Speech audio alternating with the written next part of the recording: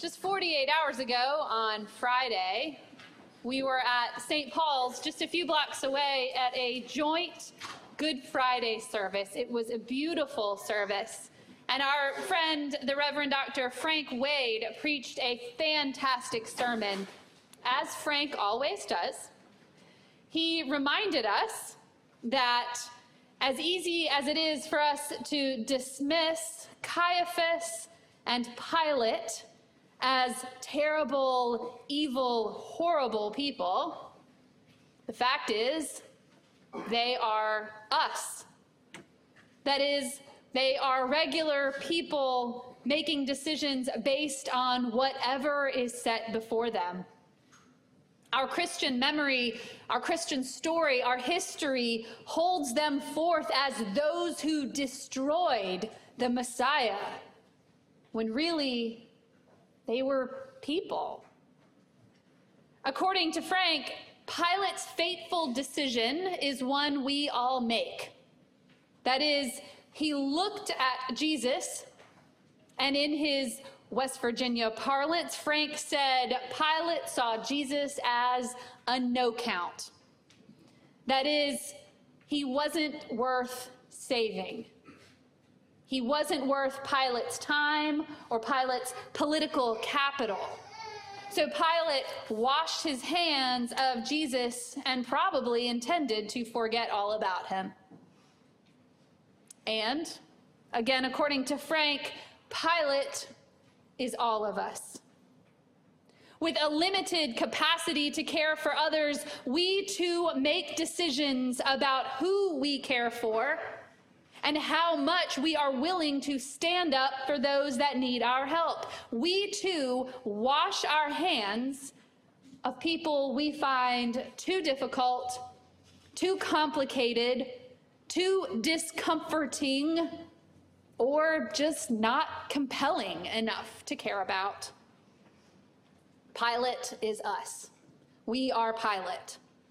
We are responsible through our limited imaginations, our limited attention, our limited desire for the pain and suffering of so many people in our world, those we know, those we will never know. Our hands are as bloody as Pilate's were, and we cannot wash them clean. Right about now, you are wondering if I received the memo that today is Easter.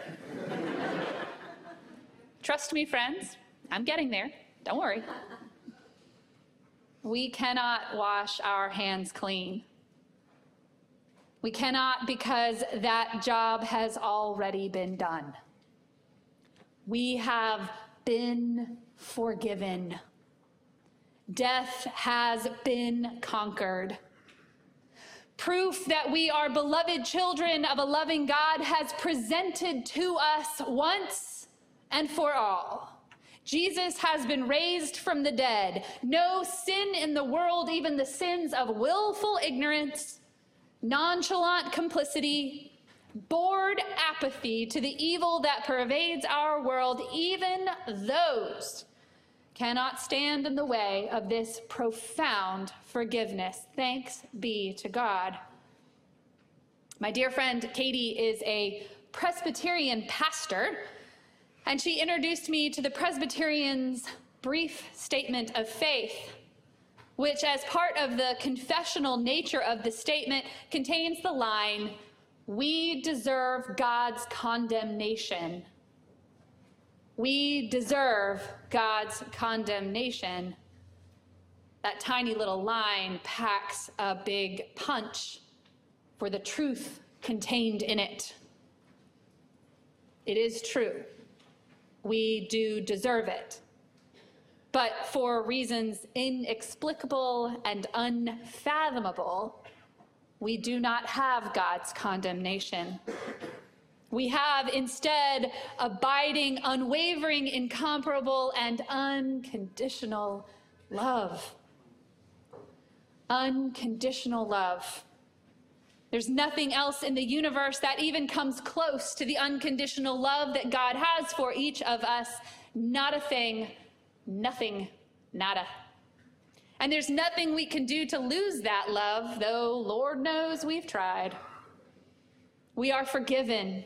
We are loved. We are free. But my friends, we are still responsible. In fact, I would posit that we are even more responsible than those who do not know about or believe in that unconditional love, those who do not proclaim the resurrection, those who do not sing alleluias with the saints and angels this morning. Our hands are indeed washed clean of guilt and complicity of blood when we are marked as Christ's own forever at our baptism. But we are not relieved of our responsibility. We are, in fact, given the mantle of even greater responsibility once we are welcomed into the body. Because when we make our baptismal vows and when we renew them year after year, we promise to resist evil, to proclaim the good news, to strive for justice and peace, to respect the dignity of every single beloved child of God. They are not light promises that we make and renew every year. They are promises made to God. They are a covenant. And they mean that it is up to us. It's up to us to work to free the rest of the world from the reign of evil. It is up to us to feed and clothe and comfort and nurture. It is up to us to give of ourselves over and over and over and give from a posture of gratitude. It is up to us. And that's more than just a little terrifying. The world can be a frightening and cruel and nasty place, and I, for one, have been known to stick my head deep into the sand more than once, just to survive to the end of the day. I'm limited. I am just one little person, and so are you. And the needs of the hurting world are so very great. But my friends, being a Christian is a massive responsibility. It's not just a social club. It's a faith. It's a system of belief rooted in love of neighbor and everything that goes along with that love. And sometimes your neighbor is someone you've never met. Sometimes it's someone with whom you fundamentally disagree. Sometimes it is someone that could hurt you. And we are mandated by that same God who loves us unconditionally to pull our heads up out of the sand and love them. In our resurrection gospel from John this morning, Mary comes to the tomb not in hope in order to see an empty tomb. She comes to see the body of one she loved so much. She comes because she is deeply, deeply sad. She comes to mourn because the inattention and apathy of the world has killed off the tiny seed of hope planted in her by Jesus. But her grief is first replaced with confusion when he is not where they had left him. And in John's gospel, we don't have any more feeling words about what she's doing when she actually recognizes him in the garden, risen and speaking directly to her. Our other three gospels tell us that the women in the tomb are terrified and they are afraid. But in John, she just seems stunned, speechless, which is frankly a pretty reasonable reaction, because this is terrifying, stunning stuff. Angels and ghostly gardeners and no longer dead messiahs. And if God could do this, if Jesus could really come back, then God's power really was limitless. Even death was no longer to be feared.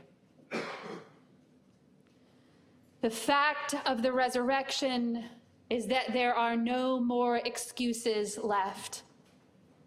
Not fear, not grief, not confusion.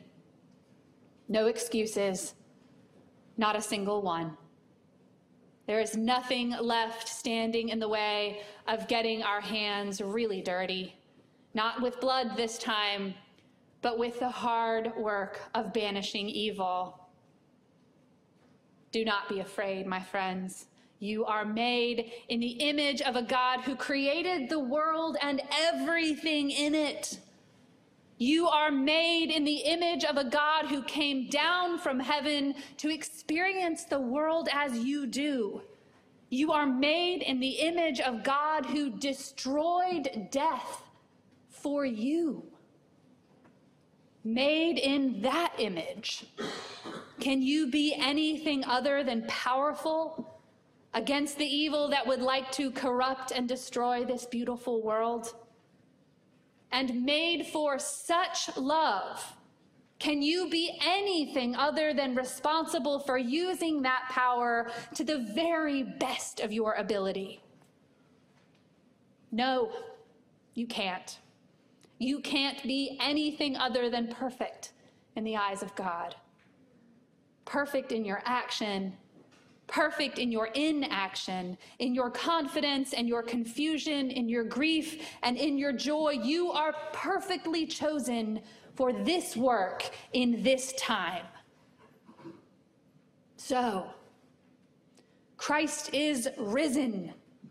The trumpet has sounded, the lilies are out, we have shouted our alleluias, we have broken the silence of the rising sun, and soon we will gather at this table to commune together, you and me and all of us. And then we will go out those doors into the world. What will you do after that? You have choices. You can continue on as you have been, unchanged, quietly beloved and forgiven. Or you can go out into the world proclaiming these alleluias in your words and in every action. You can respond to your belovedness, your forgivenness, by shedding fear and grabbing hold of your power to respond to the gospel. Live your baptismal covenant out loud. Live these alleluias out in the world. Because, my friends, Christ is risen indeed. Amen. Amen.